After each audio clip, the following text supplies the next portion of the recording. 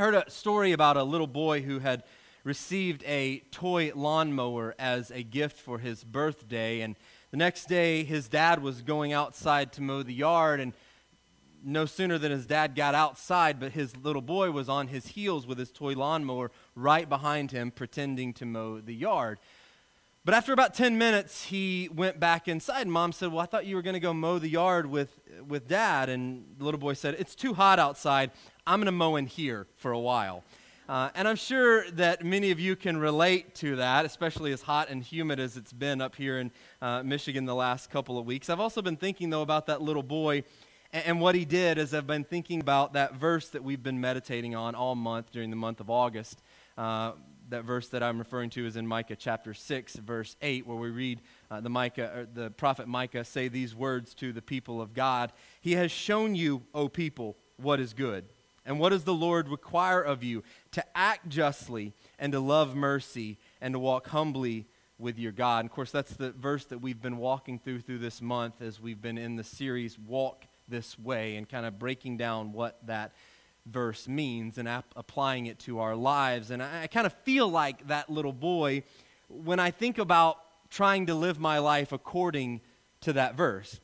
Because the times in my life when I have been truly inspired to go out and to act justly and to love mercy, and I try to do that on a, I try to live my life that way, but as you know, we all have, ups and downs. And so those times when I've really been, I really want to commit to living this way, it doesn't take long, probably about 10 minutes, before I realize that this is going to be a lot hotter and a lot more difficult than I had originally planned.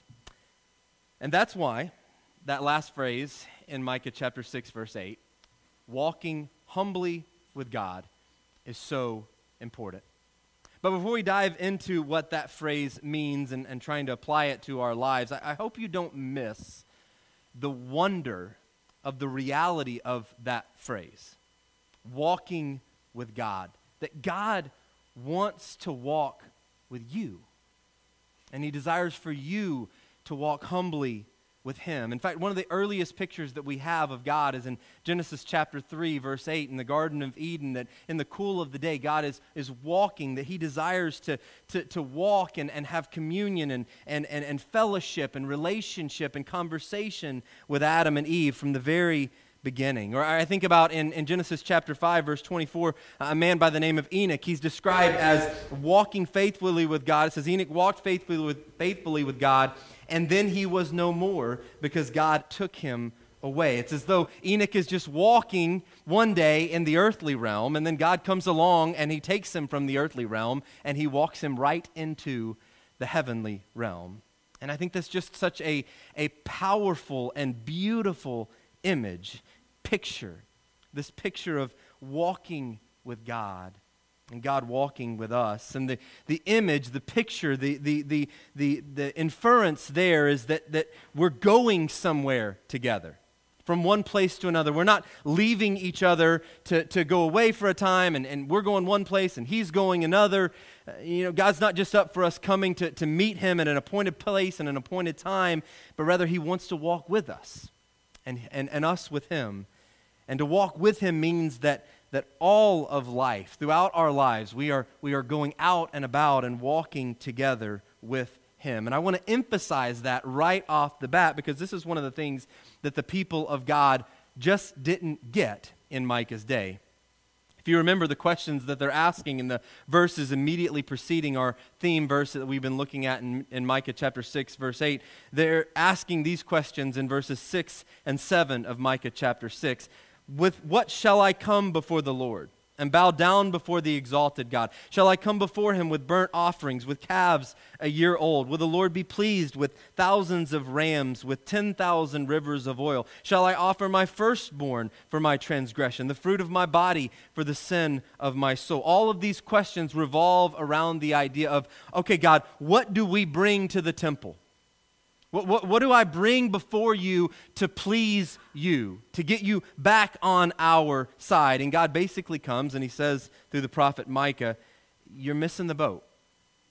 If you really want to please me, I want you to act justly. I want you to love mercy. And I want you to walk humbly with me. not just within the temple walls, but outside the temple walls. And I think it's worth noting that in both the beginning and the ending of Scripture, the writers speak of a time where there is no temple. There was no temple in the Garden of Eden in Genesis, right? And there is no temple in heaven in Revelation. Rather, only the Lord is our temple. In both the beginning and the ending of history, God fellowships with his people without a temple, in a temple-free zone. And that's what he originally intended.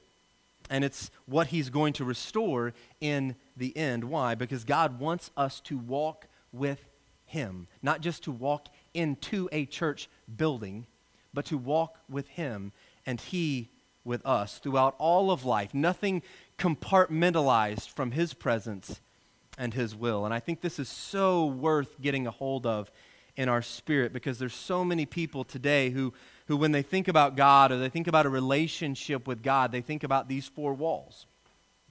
Think about coming to a church service, coming to an assembly, and it just kind of stops there. But God doesn't just want us to come and sit with him and before him in here. He wants us to go and walk with him and he with us out there.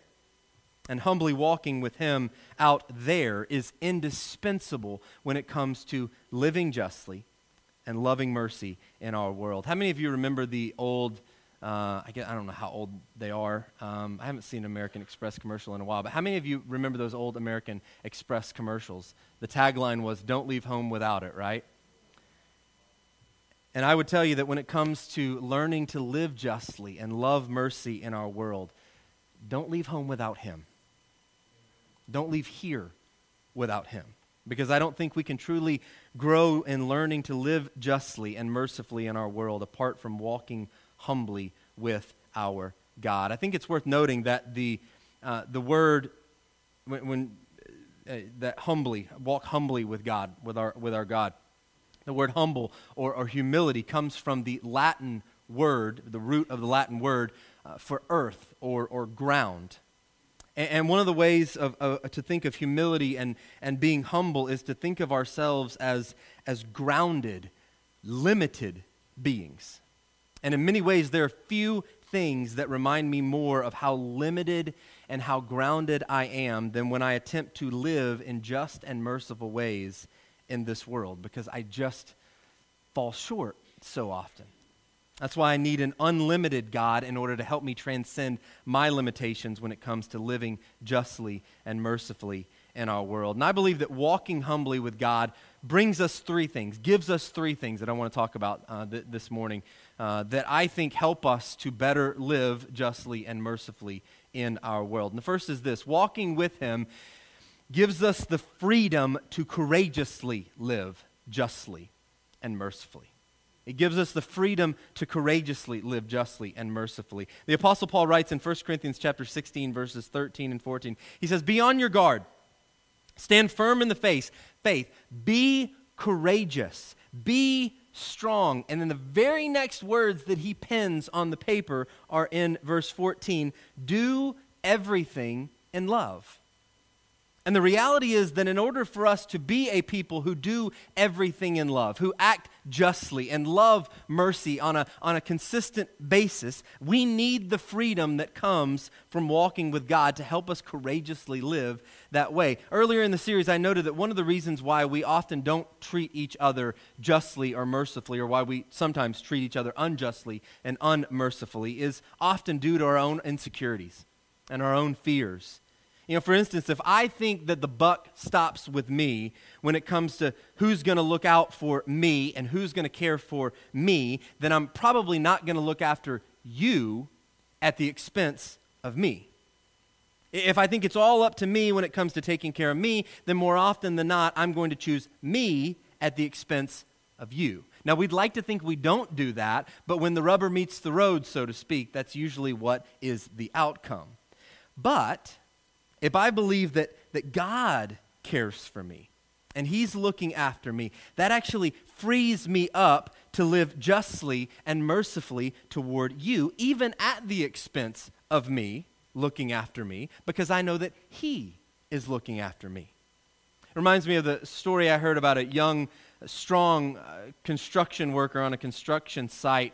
And he just, every single day, he would come in and he'd just brag about how strong he was and how he could do more than anybody else and last longer than anybody else. And he had a very particular penchant for picking on some of the older workers at the construction site and kind of bragging about how much more he could do than them and just how, old they were and how they just didn't live up to his standards and how big and strong he was. And so after several days of this, there was one older worker who had just had enough. He could not take any more. And so finally that older worker said, well, why don't you just go ahead and put your money where your mouth is, son?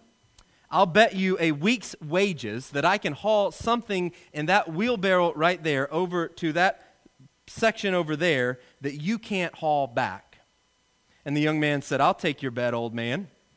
The old man grabbed the wheelbarrow, turned to the young man, and he said, all right, get in. Point of the story is you can't carry yourself, right? Some of you are like, I don't get it. You can't push yourself in a wheelbarrow. That's very difficult to do. You can try it when you get home and take video. We'd love to see that if you do that. But walking humbly with God reminds us that there is someone greater than us who's looking after us. And that's good news because we can't carry ourselves. We cannot carry ourselves, and yet so many of us are inclined to act and think that we can. That's what we try to do every single day, to think that we can carry ourselves, we can do it on our own, that the buck stops with me. And in most cases, in more cases than not, the times in my life where I have acted unjustly and unmercifully towards somebody else was when I was living as though it was all up to me. That it all depended on me to take care of myself, and I clamped down on my resources. I clamped down on my generosity. I clamped down on my willingness to forgive, because that's what happens. That's what we do. When we forget that we have one working with us who cares for us, our tendency is to gravitate towards being anxious, towards being worried that we're not going to have enough, and to clamping down on our resources. And as a result, we're not as open to doing the just and right things and to being merciful with the resources that we have, to recognizing other needs in our world. But as we walk with God, we find the freedom to do the just and right things in regard to what needs to be done around us. We find the freedom to be merciful because I'm not worried about how you respond or do I have enough, because I know my Heavenly Father is taking care of me. And so I have the freedom to be opened up to just things and merciful things and to open my eyes to the needs around me and those that are hurting and in need and impoverished and disenfranchised. I can open my eyes and be generous and merciful with those people because we know that the one who is looking out for us is actually looking out for us. And listen, he's in no danger of having his resources exhausted. He's got it. And that's why I say that walking with him will bring you the freedom to courageously live justly and mercifully, because you already know that you can't carry yourself. Here's the second thing. Walking with him gives us the wisdom to consistently live justly and mercifully. Sometimes it is difficult to know what the just and merciful thing to do is in our lives and in our world, right? I mean, sometimes you just run across, sometimes it's not hard. And you know it's right in front of you. Here's the right thing to do. Here's the just thing to do.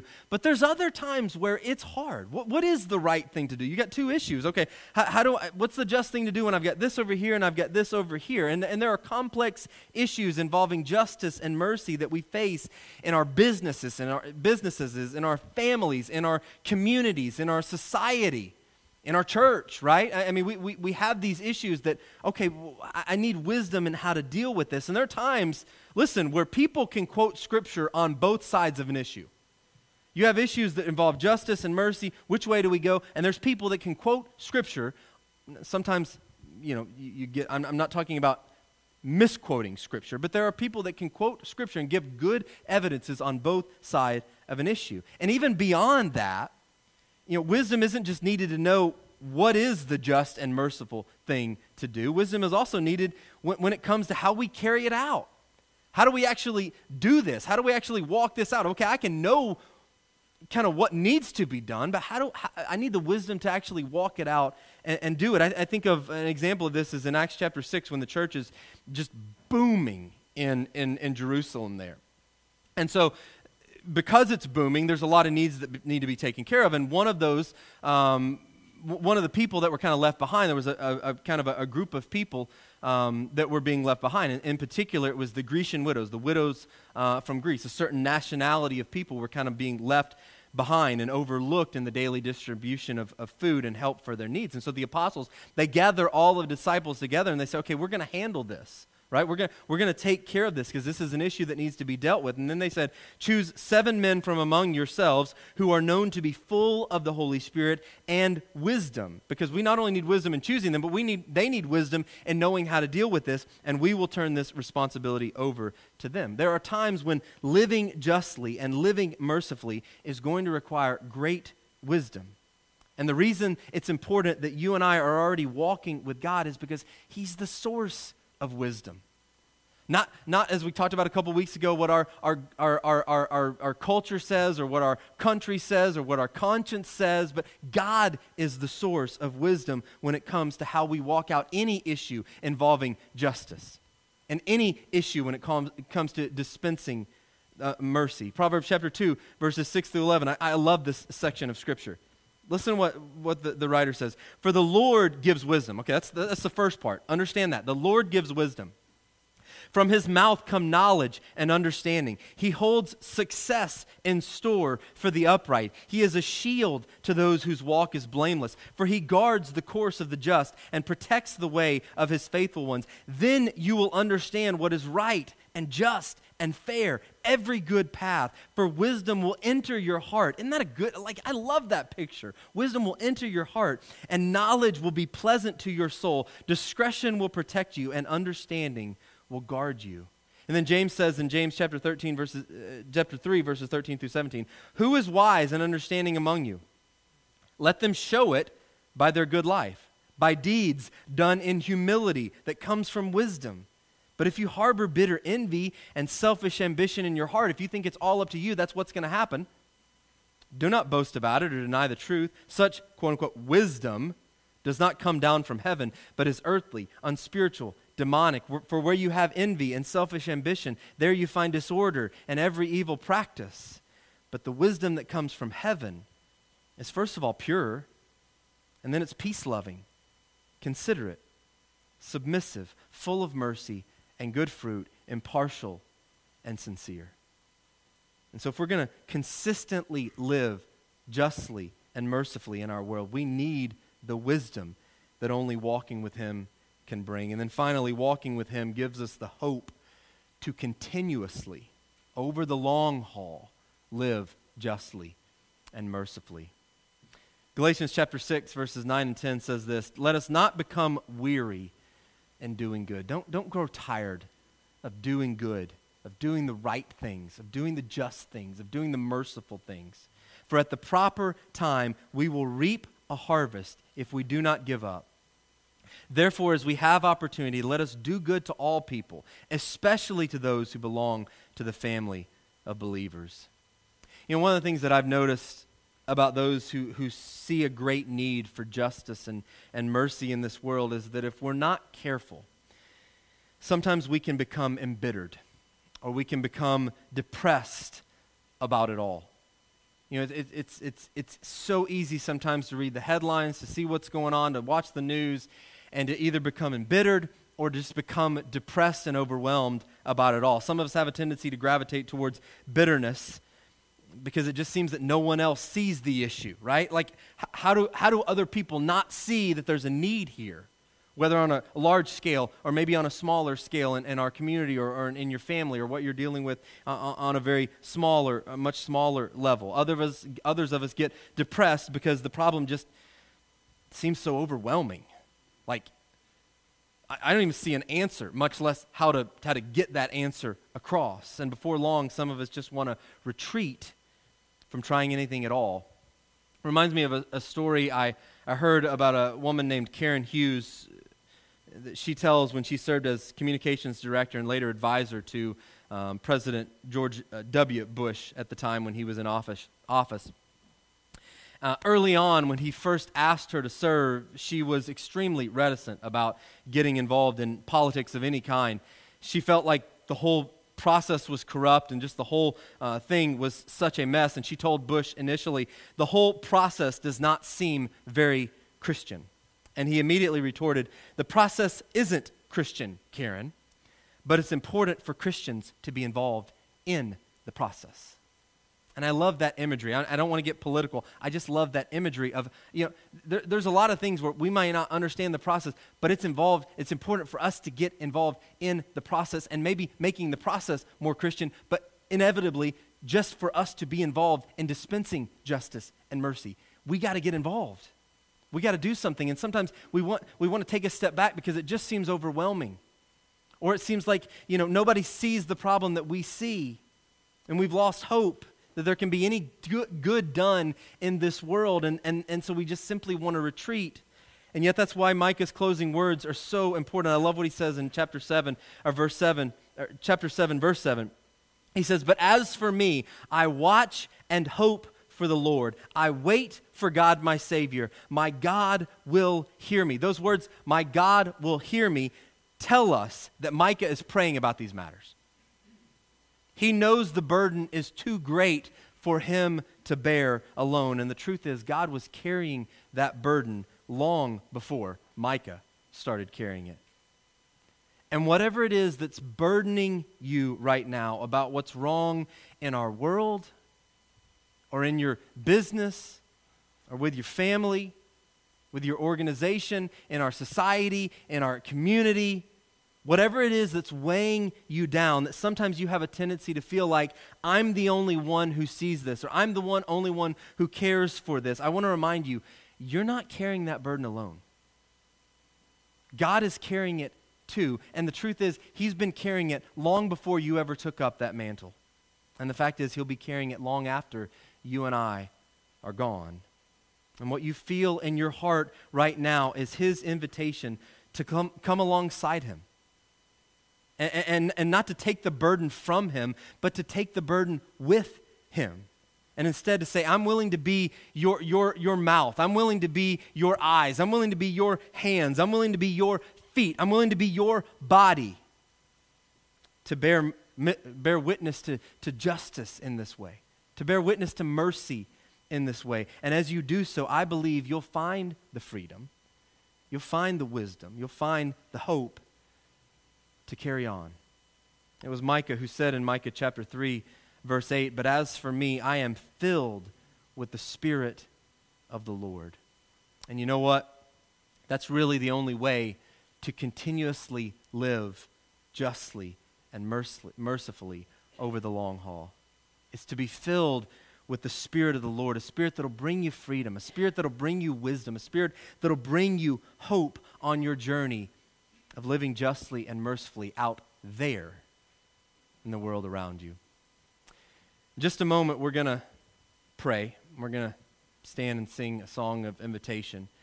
But I want to leave you with a blessing that I think wraps up this series that we've been in for this month as you and I seek to live justly and mercifully in our world. It's an old Franciscan blessing. It does have a little bit of modern touch into it, but it goes like this. I love this. May God bless you with a restless discomfort at easy answers and half-truths and superficial relationships, so that you may seek truth boldly and love deep within your heart. May God bless you with holy anger at injustice, oppression, and exploitation of people, so that you may tirelessly work for justice, freedom, and peace. And may God bless you with enough foolishness to believe that you can make a difference in this world, so that you may be able, with God's grace, to do what others claim cannot be done. And I would add, you can only do it as you are filled with the Spirit of the Lord. And he wants to bring you freedom to do it. He wants to bring you wisdom to do it. And he wants to bring you hope to do it, starting today. I don't know where you are in your walk with God. I know sometimes, myself included, we can put on certain faces and certain facades when we come in here. I don't know where you are in your walk with God. Maybe some of us need a fresh batch of courage to live courageously, to have that freedom to live courageously in our world and to dispense mercy, to act justly. Some of us need to be set free so that we can live in such a way. Others of us need wisdom. Wisdom for how we can dispense mercy. What's the right thing to do here? What's the just thing to do here in this situation? How do I go about dispensing mercy in this situation that I'm dealing with? I need wisdom in how to proceed mercifully and justly. And others of us maybe need a fresh measure of hope.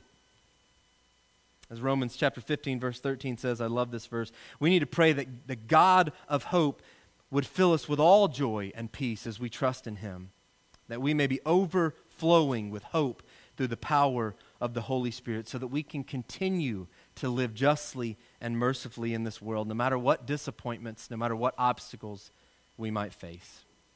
Wherever you are, I pray today that you would make it your heart's greatest desire to know him, to walk with him, so that he might give you his freedom, his wisdom, and his hope, so that you might proceed to live justly and mercifully out there for his glory.